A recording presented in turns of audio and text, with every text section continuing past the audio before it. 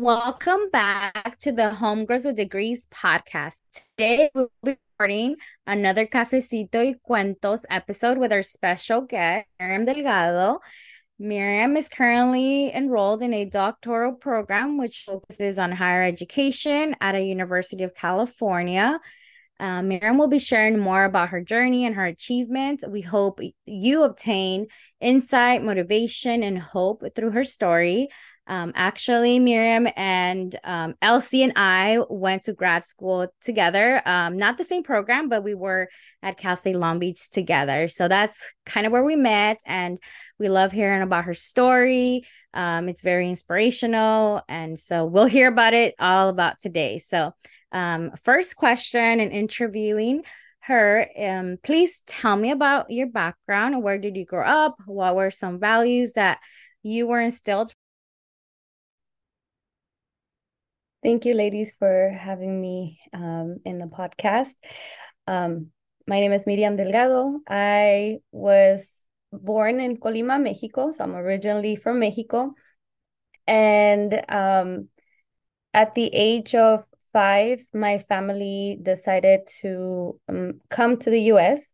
So at 5, we left our little pueblito in the state of Colima, and I lived for about a year in Puerto Vallarta, Jalisco, with my mom's side of the family. And we kind of made our migration or, our journey to the US since I was 5. Um, I arrived in the US when I was 6 years old, so in the early 90s.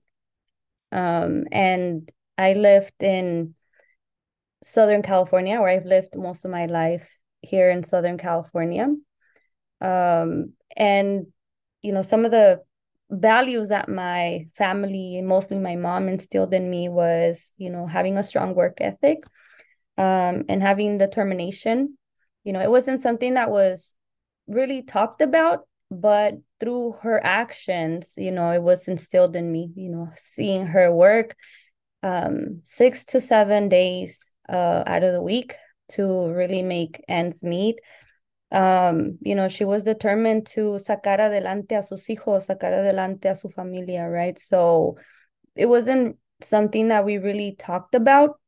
These are the values that are expected from you, right? Or these are the values that I'm instilling in you. But, through her work, they stood out to me. And I think I've carried those things on, and in my own personal and professional life.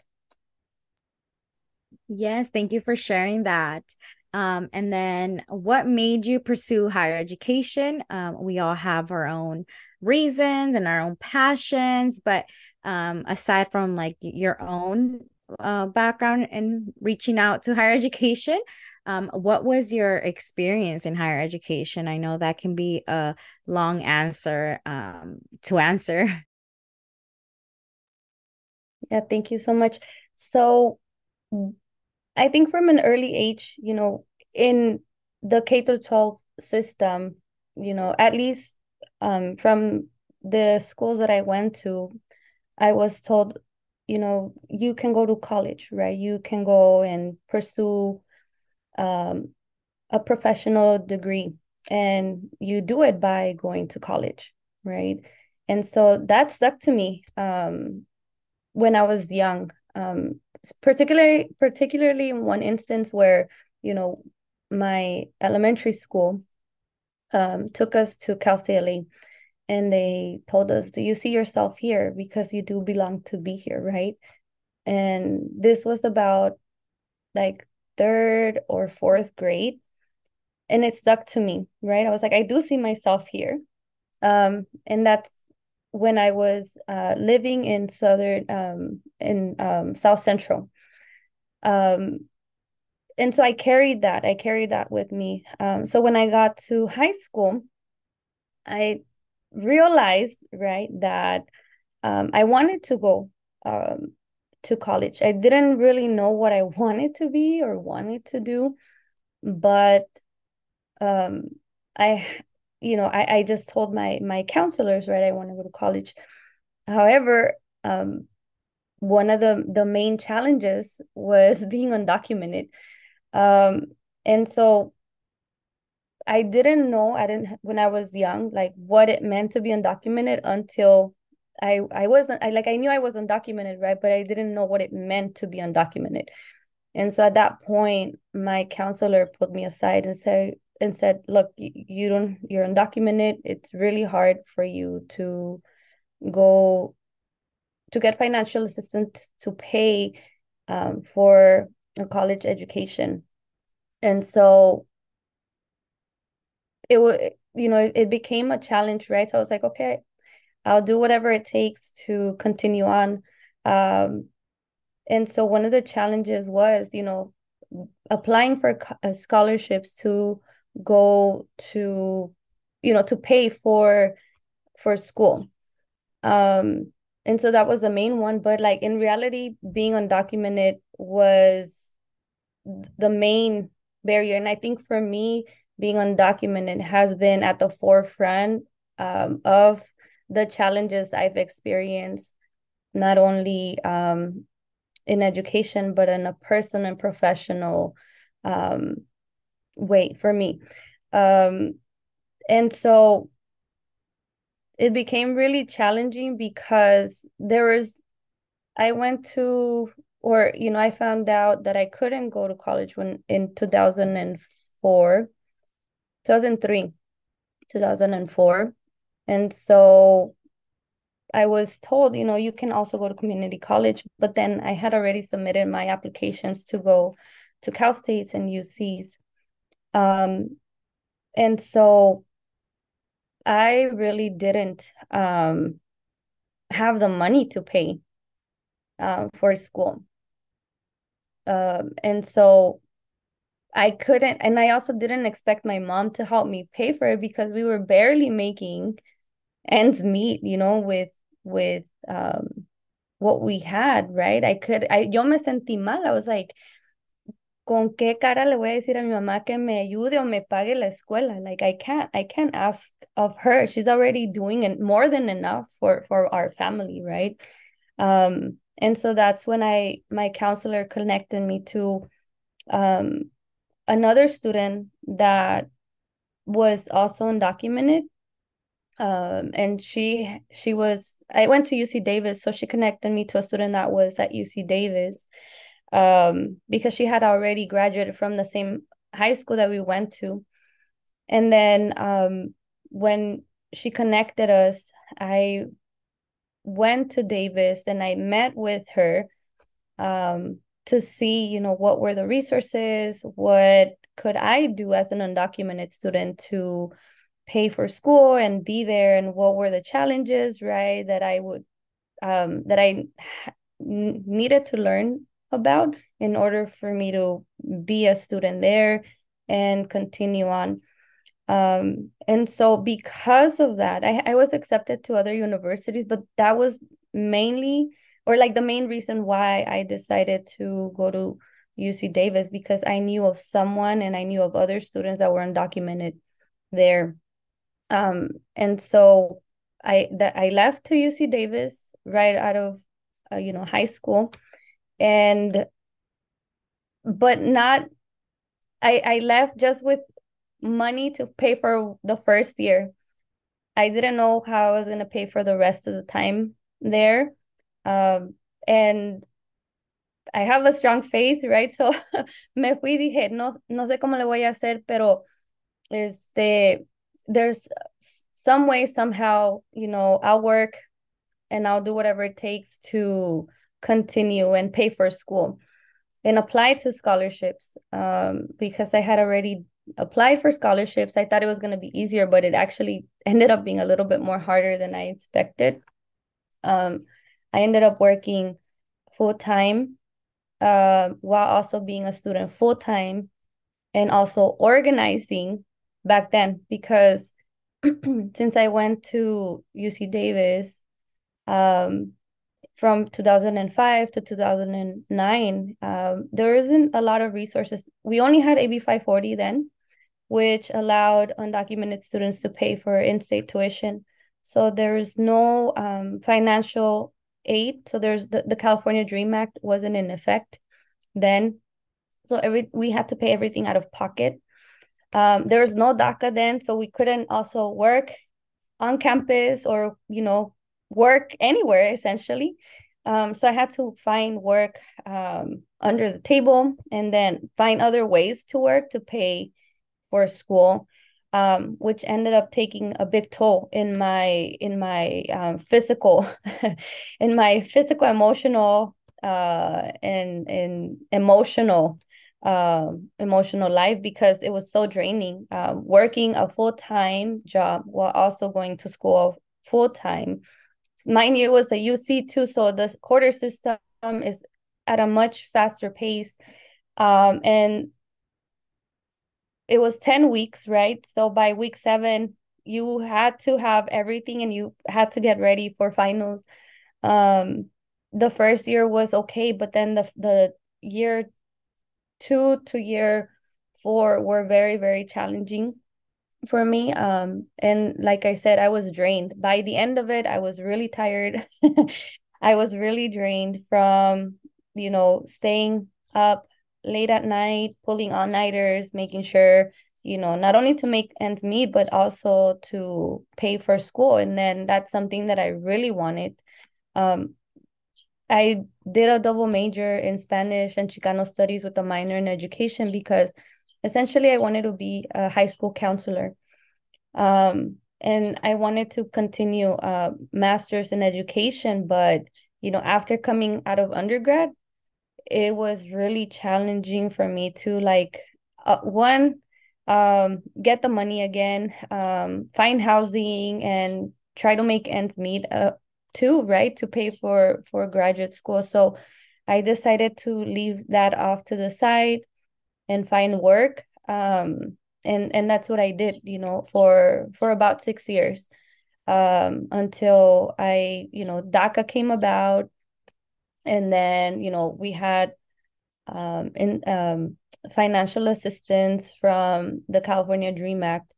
And then I decided to take on my studies to do my master's. But it was a very challenging time.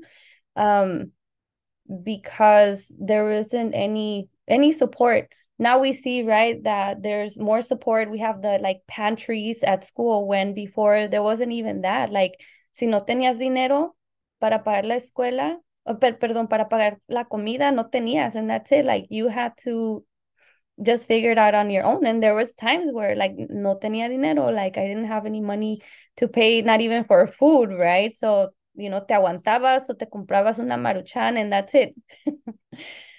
Wow.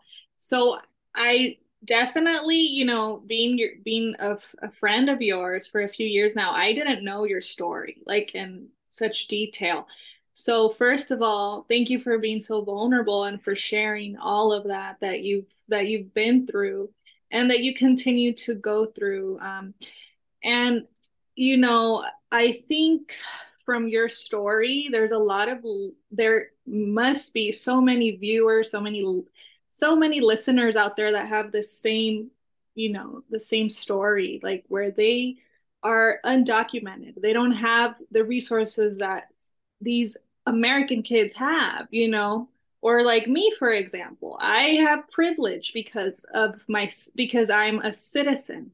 And I really didn't even really see it like that until actually right now. So I definitely, I see you've been through so much to just obtain your your bachelor's degree and then your master's and now you're doing your doctorate program. So I'm very proud of you, and I feel like we need to hear more of your story just to get more clarity on how you overcame all of those obstacles, that eventually led you, right, to pursue a PhD program. So that brings us to the next question. We talked a lot about the barriers you had to overcome to make it to where you are today, which is, you're in a PhD program. So can you tell us about the process of applying to a PhD program? Do you have any advice on how we can even be competitive applicants, for instance. You know, maybe this is speaking more to undocumented students that want to get their PhD, but they don't know how. They don't know the resources out there. So can you shine some light on this topic? Yeah, definitely. And I first want to begin by just letting everybody know that when I was in undergrad, just even the thought of like a PhD was something that seems so far, like unachievable. I was already having challenges as an undergrad, like trying to pay for tuition, trying to, just make ends meet. It seemed very far. It was introduced to me by a couple of mujeres at Davis, but I was like, en mis sueños, like that's something that's really far away, but, tenía la semillita plantada, right? So I was, in hopes of, right, continuing in education. I, continued to seek for opportunities. And so one of the things that I ended up doing, so when I applied to a master's program, I was given the option of, doing research, right? So we had I did my master's at Cal State Long Beach, and it was in the social cultural analysis of education. I know that the title changed now, but, I was given two options. I could do a written exam, or I can do a thesis. And I was told if you do a thesis, you have more of an opportunity to apply to a PhD because you have a research experience. There was a 6-year gap for me. And so I didn't have any other education or research experience for those 6 years. I was only working. And so given that opportunity, I wanted to take that on. So that's one of the things, that I would encourage people to do as undergrads, or if you're thinking about a PhD, as a master's student, or a high school student, right? But looking for research opportunities. And so I knew it was going to be a little bit longer for me to finish the program, but I was like, heck, like I'm still going to be, in the program. I'm still going to, get the master's. So might as well just do the thesis. I'll get the research experience, and then in hopes of applying to a PhD. Even if I don't end up going to a PhD, I have this experience that I can take with me, right? So I always have this mentality of like trying to take on a little bit more for myself, whether it's, that research experience, or like, an emphasis in a, like, for example, I did the minor in education. I really didn't have to do the minor in education, but I was like in hopes of something, right? And guess what? I ended up doing the master's in education as well. So I was like, okay, so now that I'm in the master's in hopes of doing a PhD, I'm going to do the thesis. And guess what? I'm doing the PhD, right now. So everything has been in hopes of, achieving more, that I've taken, or I've done a couple of extra things that have paid off, right? The minor paid off, and I did my master's in education. The thesis paid off, and I'm doing my PhD. I love that. So then you've definitely thought it out. Yeah, everything has been in hopes of, Yeah. porque como que para mí, como una estudiante indocumentada, like things have been challenging, right? And they don't seem so achievable. Like la semillita la está plantada. And if you continue to, nurture it, then, things do come to fruition, right? Like si salen. And so for me, it's been like kind of in hopes of, porque no sabía si iba a pasar, si iba a obtener un doctorado. And to, like, I could say right now, like I'm still kind of in, like, in shock. I guess that's the, like, or a lack of a better word. Just trying to process, right? Like I'm doing a doctoral right now, a doctoral degree. Yeah. And so it's been in hopes of doing that without really knowing that it would come, you know, to be, something para que sea realidad. So in essence, yeah, like it was somewhat planned out, pero no sabía si realmente iba a pasar. Yes, and thank you for shining that data because there's only 1% of all Latinas obtain their doctorate degree. So obviously, you're going to feel out of place in those spaces. We're going to feel very emotional because time and time again, we're not seen in those types of positions. So we really commend you for taking that step further, right? Because time and time again, we see that you've been wanting to achieve more, to take on more challenges. So where does that come from? Where does that drive come from? And where do you want to be once you get your PhD? Like, what's your future goal for once you graduate? Yeah, I think, I've always seen myself in education, right? And when I was organizing, you know, at Davis, I knew that I wanted to work with college students and high school college students, right? Like making that transition, helping, either assisting students to apply to college and get to college, or work with college students. So I knew that the population that I wanted to work with was about this age range in education. That's why at the beginning I wanted to be a college counselor. And so it started to shift, right? Because I started to see the inequities that undocumented students face. But then realizing, yeah, it's challenging. It's way more challenging, right? For some more than others, right? And so where do these things stem from, right? And so in the master's program at Long Beach, we started to see that many students of color face many challenges because of racism, and many of the other isms that there is, right? The lack of access that there is to students of color in the education trajectory. And so I wanted to be of service to college students and see how we can help them.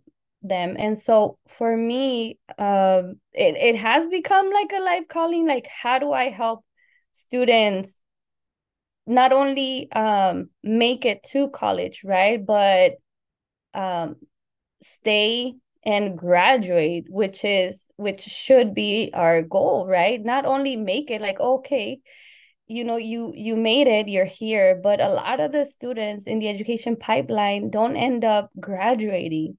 So how do we make more equitable spaces for students of color and disenfranchised backgrounds to graduate, right?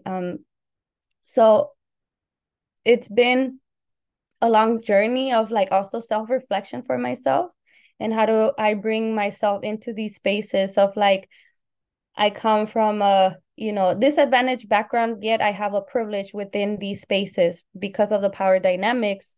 And now as a doctoral student, right, it comes with a lot of responsibility. And I think that for me, working with undergrads, it's like, how do I become a gate opener rather than a gatekeeper for students, and how do I be of service to them so that they can continue on, because these spaces were not meant for us. These spaces were not meant for undocumented female mothers to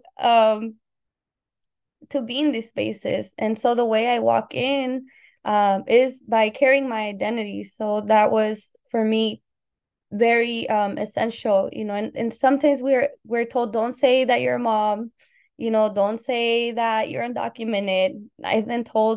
You know, I've been told this several times, but I cannot show up into these spaces without letting people know who I am and, where I come from, because without showing who you are and where you come from, like, no tienes dirección. Bueno, para mí, like, I feel like I don't have a sense of direction of where I'm going, or like what people should expect of me as a person, as a professional, as an educator. And so it's important to show up in these spaces fully, who you are. I agree, Miriam. And yes, thank you so much for sharing. We're learning so much. And like, I'm still kind of like, I wanted to backtrack a little bit because I felt like there's so much to share, like just as an undocumented student. And, we're talking to you about like a PhD program. And earlier, I actually wanted to say, because you're saying, hey, I did an extra minor. And so I did some research, like all these things. I feel like people get to plan it, but as like first generation, as a undocumented student, I'm sure it's just being as resourceful as you can. I would call it being resourceful. Just because you don't even know where it ends you up, right? Like we as I myself as a child of immigrant, like anywhere I go, any space I take, I always see what can I make out of this? Like what is the most I can do? Since I'm already here, I can see how you were like an undergrad student and you were like, hey, I'm gonna take advantage of this. But anyways, back to what I wanted to say, like I'm like just reflecting and it's so much to process, like everything that you went through, all the barriers, all the challenges. And I can only imagine timing that you went to undergrad school for, because I always knew like undocumented students or people are not seen as humans as part of society. So like you don't have access to education, you don't have access to, even if you do go to college, people can't work in what they're pursuing. So like I know that we you were sharing that, and then even just all the resources that we now see, we created those resources for ourselves. Like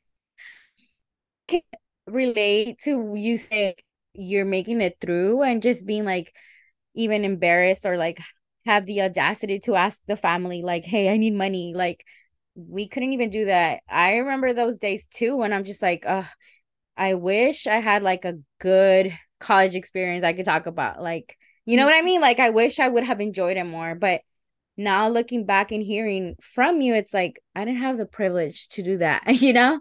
Like, I didn't, yes, there's great times and everything, but I'm just like, a lot of the times I was just trying to survive and make it through and pass that class and trying to see what I was gonna eat for dinner. You know what I mean? Like, so I can relate so much to like a lot of the challenges that you face and like the barriers. But yeah, I just wanted to say that because I was just like still thinking about it. I'm like, as an undocumented student, like I can't even picture everything. So thank you for sharing that with us. Yes, thank you so much. Well, I think our next question will focus more on your PhD program again, because I think it's very crucial, I think, for us to keep shining a light on this, because not a lot of undocumented students make it this far, unfortunately, right? So I do want to ask you, what are some of the funding options when pursuing a PhD program, for example? So have you been able to obtain any fellowships, any scholarships, any research grants and or loans? How are you currently accessing these sort of financial programs? I know it's really taboo, but we really want to hear from, the people that are going through it. So like we need resources, we need information. Yeah, definitely. And before I just continue, I do want to also acknowledge the fact that, many of the undocumented student or the student population, some of us did receive DACA, but there's many of us that still haven't had the opportunity to receive DACA, right? There's a big population, and I think we're gonna start to see a big rise of undocumented students coming in again to higher ed, because DACA right now is not fully in effect. And, there's certain requirements that leave students out. So I am sorry. I just wanted to just kind of step back and like acknowledge, my privilege as a DACA recipient now that I do have DACA, and then there's a lot of students that don't have DACA, right? And so in terms of the funding, I do want to say, and I'm always very open, and I like to share, about, opportunities. So for example, with a PhD program, I want to say in many occasions, not always, the programs do offer you a fellowship. So they offer you to pay for school, right? Pay for your classes, but you have to either teach or do research. For me, it was to teach, to become a TA. The first year, I didn't have to be a TA because I was being transitioned into the program. But for year 3 and to year 2 to year 3, I would have to TA, right? So that's how mine was structured.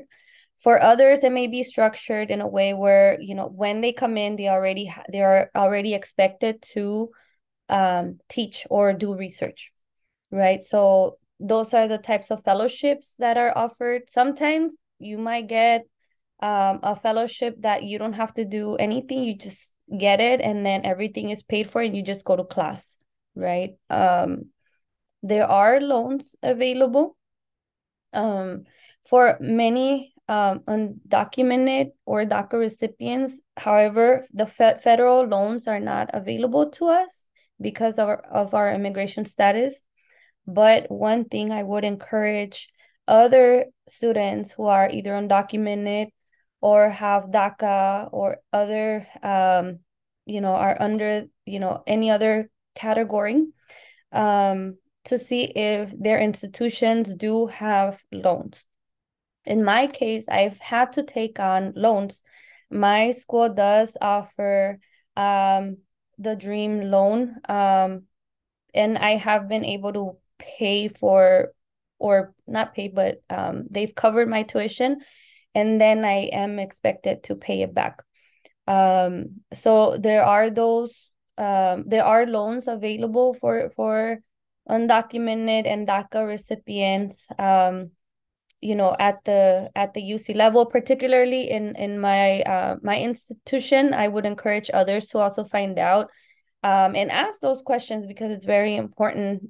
Sometimes the programs really don't know because they're not experts in, you may be the first person to be undocumented and walk into these spaces. So that happened to me, right? There's a lot of lessons learned with me when I came into the program, even being, signing the waiver form, right? I had to redo that again because it wasn't recorded. So, just a lot of things are being learned, especially if you're the first person to be undocumented. I would also encourage students to ask if there are other undocumented students. In my case, since there wasn't anybody else and I didn't have anybody else to ask, and I have also had to apply to scholarships, to supplement that, because I will say our fellowships do not cover our living expenses. Yes, they do cover, right, our tuition, and they give you a little bit of extra money. But in my case, I have to pay rent. I have my daughter, right? I have to travel. And so the money that is given in fellowships, unfortunately, it hasn't been enough. And because I'm not able to get any other type of loan except to pay for my tuition, then I've had to find for other ways to pay for myself and fund for myself. So there are scholarships also available. You would have to either ask your campus or also seek outside, figure out if there's other scholarships for PhD students, which for education students is a little bit harder. I've looked for scholarships, but there's not a lot available. And so I've had to work, aside from be a PhD student, I've had to work a part-time job, which can also, I would caution people on this because it's hard, right? And so it comes with, a price, right? So for me, it was, I was drained by the end of my second year in my PhD program, because I was being a full-time student, right? I was TAing, um, full time. There's different percentages. So like I was 50%. So 50% is having three TAing for three classes, or not three classes, three sections. I'm sorry. And so it took a toll on me, right? So I had to go on ed leave. And also I want to normalize the fact that, you can take an ed leave from your program because sometimes you just need it, whether it is, to just regain sanity, to gain redirection, because you just need the break because of your mental health, right? Or because you're just tired, just in general. And, I had my daughter. I took the ed leave when COVID was happening because it was just too much, right? And it took a toll on me, right? So I also want to normalize the fact that people can take ed leaves, and sometimes they may not seem, good, right? But you do what you have to do in order to take care of yourself. And if you're getting permission from your institution, then it's okay. Like, don't feel guilty about taking these breaks. I think that for me, they were very much necessary. And it also gave me a new perspective coming back into the program. Thank you. So definitely ad leave. I've never heard of that. Can you tell us what it means? Like what it stands for? So an ed leave is an education leave, Okay. that you can request from the university, from your program. And usually the person that would sign off this would be like your advisor and then the dean. Like, if it's okay for you to go on ed leave. Mind you, you have to be very cautious of that, because let's say you're TAing, then you would kind of have to ask for permission beforehand, Mhm. um, so that they can prepare and have somebody else to jump in and also help TA for that. Because you're usually TAing for, like, let's say your advisor. I was TAing for my advisor back then. So I knew they had to find someone else, right? So having those working relationships, making sure that, that's like that you ask those questions, because sometimes that's not communicated to you. But um, just I would just say that it's okay Mhm. to ask to go on education leave, um, which gives you a break, and in certain programs you're not able to leave more than a year, because if you leave for more than a year, then you can lose your fellowship or you can lose your status as a student. So um, just ask what are the guidelines, or what are, the rules on ed leave. I would also encourage you students to speak to other peers, because there's some peers that know more about navigating the system that is often not talked about. There's a hidden curriculum that is not talked about. And so, that's part of it, going on that leave, it's okay. Um, and it seemed, I think, like in my case, it was seen as like very shameful after a while, but I needed the break, right? Like, life happens. We're not only students, we're also mothers, right? We're also daughters. We're also taking care of other people in our families. And like I said, these spaces were not meant for us. So a lot of these things are coming up because we're stepping into these spaces and they don't know how to deal with us, right? But they have to like relearn to this is a new way of being and knowing, in these academic spaces, and we have to be able to make room for ourselves, because they're not gonna be made for us, so we have to make it our Exactly. own. So I love that. definitely you were able to, make that shift because you were feeling so overwhelmed with life and then of course with your personal um things that you have to take care of. And it's okay to take ed leave or leave a job that maybe is not serving you anymore. So I definitely relate to you in that, but it's not about me, it's about you today. So I definitely thank you for sharing that with us, because maybe a lot of listeners didn't know that we have the option like you shared right now. They don't tell you that it's a hidden curriculum, Yeah. because obviously we live in a culture where it's just do, work, work, work, no rest, no self-care. You're like a robot. And that's not reality. So thank you.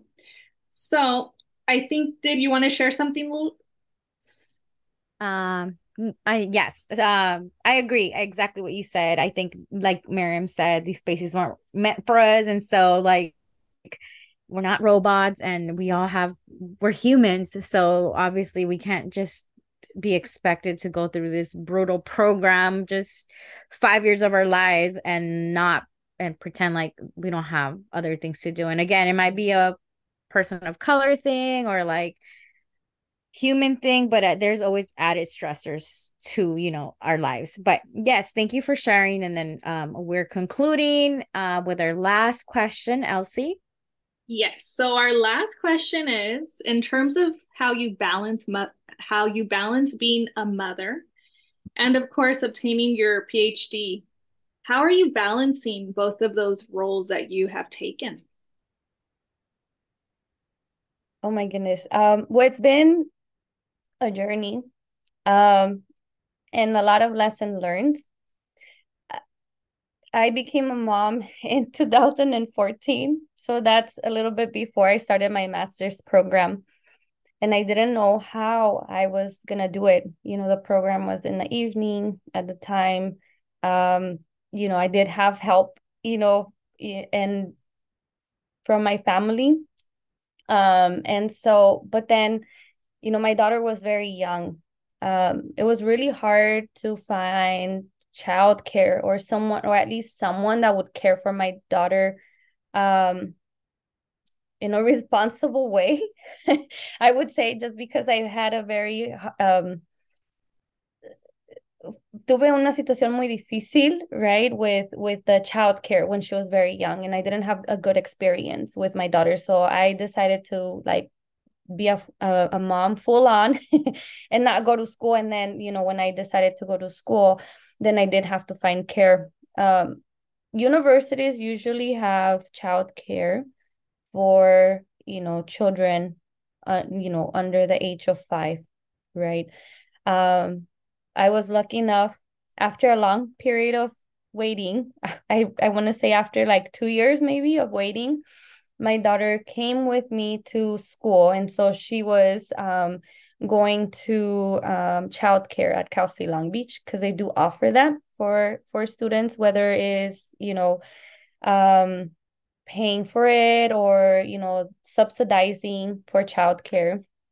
Um, there were times where, I didn't have care. And so I did have a conversation during my master's program with one of my professors, Dr. Naina Flores, about, not having care. And she's like, it's okay. You can bring your daughter whenever you don't have care, you can bring her into class. So that was a big lesson for me, because she opened up a space for me to take in my daughter, and I knew she was going to be welcome and I wasn't going to feel ashamed. And I actually did end up taking my daughter, maybe I want to say a couple of times, 3 or 4 times. But from that, I learned that, it's okay to bring, our children, right? Because she opened up that space. I know that it's not the same for other, other universities, other professors, other programs, right? But I was lucky enough to be in this program and to be with Dr. Naina Flores, because she taught me a lot about having a space that's inclusive, to bring your whole self in, and for me, it was also being a mom. And she opened up a space for my daughter. And so from that, I learned that I needed to be more outspoken about who I was as a mom, especially coming into the PhD program. And when I came into the program, I was like, listen, as you know, because I had already shared that I was undocumented. I'm undocumented. I do have DACA, right? But I'm also a mom. And it's really hard for me to sometimes find care, right? Um, and they were okay with it. I even brought my daughter in with me, to meet with the professor, and let them know. And she met my daughter, right? So, um, it's been challenging, right? But I do want to say that there are resources available if your child is under 5, where the school does provide childcare. However, might be a wait list. So you want to, get on those wait lists, even if you don't know if you might need it or not. Just get on the wait list, right? Because you never know in the long run. And I didn't do that at the beginning, but I did it once I was in school, and it took me 2 years to, have my daughter in childcare at Long Beach. Now that she's older, though, we have transition, right? Like now she's in 3rd grade. She's gonna go into 4th grade now. They grow up so fast, right? So she's been in this journey with me. So she's in 4th grade now. She goes to school, but sometimes she has to stay in the after school program, right? And I do have to make sure, like, for example, I have to time myself and say, hey, if she's in school from this time to this time, then I have to make sure that I get my work done between this time and this time, because I need to make sure I pick her up after school. But because I do travel about an hour to get to school, sometimes when I go to school, then I have my mom or her dad picks her up, from the after school program. So it's a constant juggling, right? Figuring out, organizing myself, um, because essentially I'm the main person that takes care of my daughter. And so I kind of have to figure out my schedule and figure out her schedule in order to make sure that she's taken care of. Um, whether it's me, whether it's my family, my mom, my sister, or her dad, right? So it's a constant, or an ongoing thing for me, that I have to learn to balance. And now, because she's in school, it's a little bit better because she's in school, the whole morning, but then she also stays in the after school program, which is very, very helpful for me, because if I do have to travel back from the school to pick up my daughter, I do have enough time to pick her up in the afternoon. And so it's just making sure. I think I've learned to kind of surrender and be like, it's okay. I know things are going to change and it's not going to be perfect. So I have to roll with the punches, because things always come up. Or like, let's say, she's gotten sick and like, I can't TA, right? Or I can't go to work, right? Or I have things to do and I really can't because I have to take care. I think reminding myself that it's okay, and things are always going to be changing. They're in a constant, changing, because of life. Life happens to us, right? Or, and so it's just Yeah. challenging. And I think that I've learned that from when she was very young, just kind of let go. And it gets frustrating because sometimes there's deadlines or things that are due, but you can't do anything about it at some point. You can cry about it, which I have, right? You can get frustrated, which I've been there many, many times, but um, just knowing that at the end of the day, it's gonna pay off. It's gonna be worth it. Then it's kind of the drive for me, and like making sure that she's okay. I'm doing this not only for myself but also for her, and knowing that it's gonna be okay and we're gonna be done soon. So just knowing and reassuring my daughter, because we do have conversations about mommy not being here many times, right? Because I have to go to school, or sometimes I have to travel to a conference, right? um And so I don't have the privilege of, taking her with me, but, just she's getting older. She's 9 now, but I think I'm having more of those conversations, and she knows that it's not going to be forever. And, like we're doing this for to be in a better space later in our lives. Oh my God. Thank you, Miriam, for sharing. I know that's very like emotional and I can relate as a mother. You're doing your best. And oh my God, you've done so much as a mother, as just, who you are as a person. But she's gonna be proud of you, and I'm sure she already is. And she has you as a role model. Imagine all the amazing things she's gonna do. So you're doing great. Be proud of yourself. We are proud of you. So Girl, we're very proud. And thank we you for definitely can't sharing. wait to see you walk the stage. Yes, graduation party it is. Voy a tirar la casa por la ventana when I graduate. I Oh, mean, once you're done with the PhD, yeah, like you've done it all, girl. Yeah. So, say hi to your daughter for us. And so, I'm sure she's a smarty pants like her mama. yes.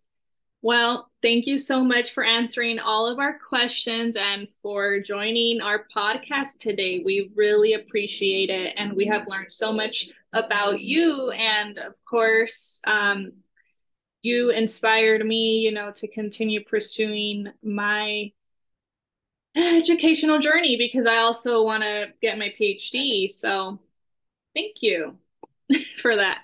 No, Yes. thank And you. did you want to say any last words, anything? Any shout outs?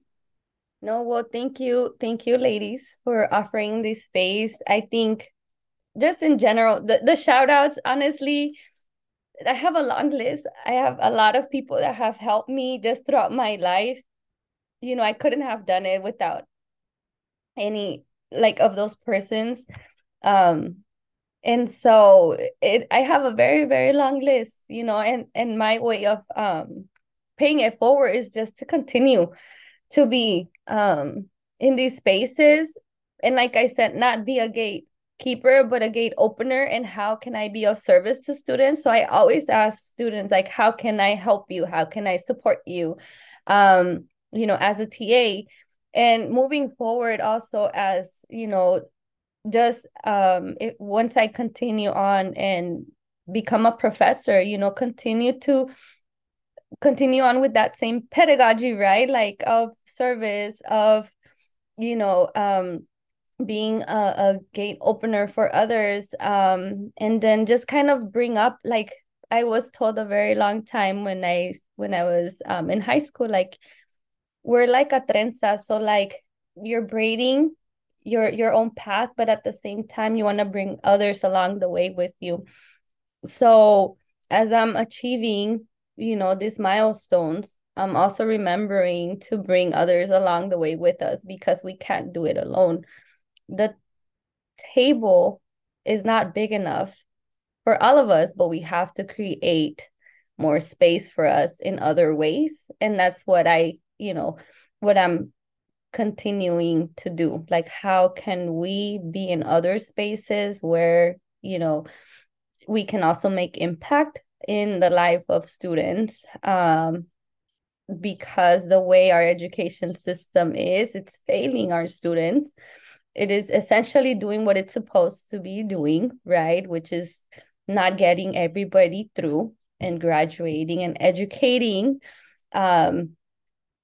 students and preparing students for life. So it's essentially doing what it was meant to do, but we have to be able to recreate what and reimagine what education spaces can look like. And it's oftentimes well beyond the ivory tower, right? Or our institutions, education institutions. So learning does happen, you know, outside of these spaces. So I think this is one of them, right? The one that you're creating right here for others, to talk about things that are not talked about in, our classes or in our, education institutions. So this is one of them. So I just want to thank you and encourage others to, ask questions and, seek for help. And when you do encounter, those answers, share it with others. When you encounter people that do help you, stay with those people, but then also you become that person and you help others as well. Exactly. Thank you so much. And of course, we have to always pay it forward, whenever we succeed, whenever we accomplish a goal, we need to help those that have also helped us be where we are at today. So with that, we're going to end the podcast episode. Thank you so much for just being here and for allowing us to share your story. All right. Thank you.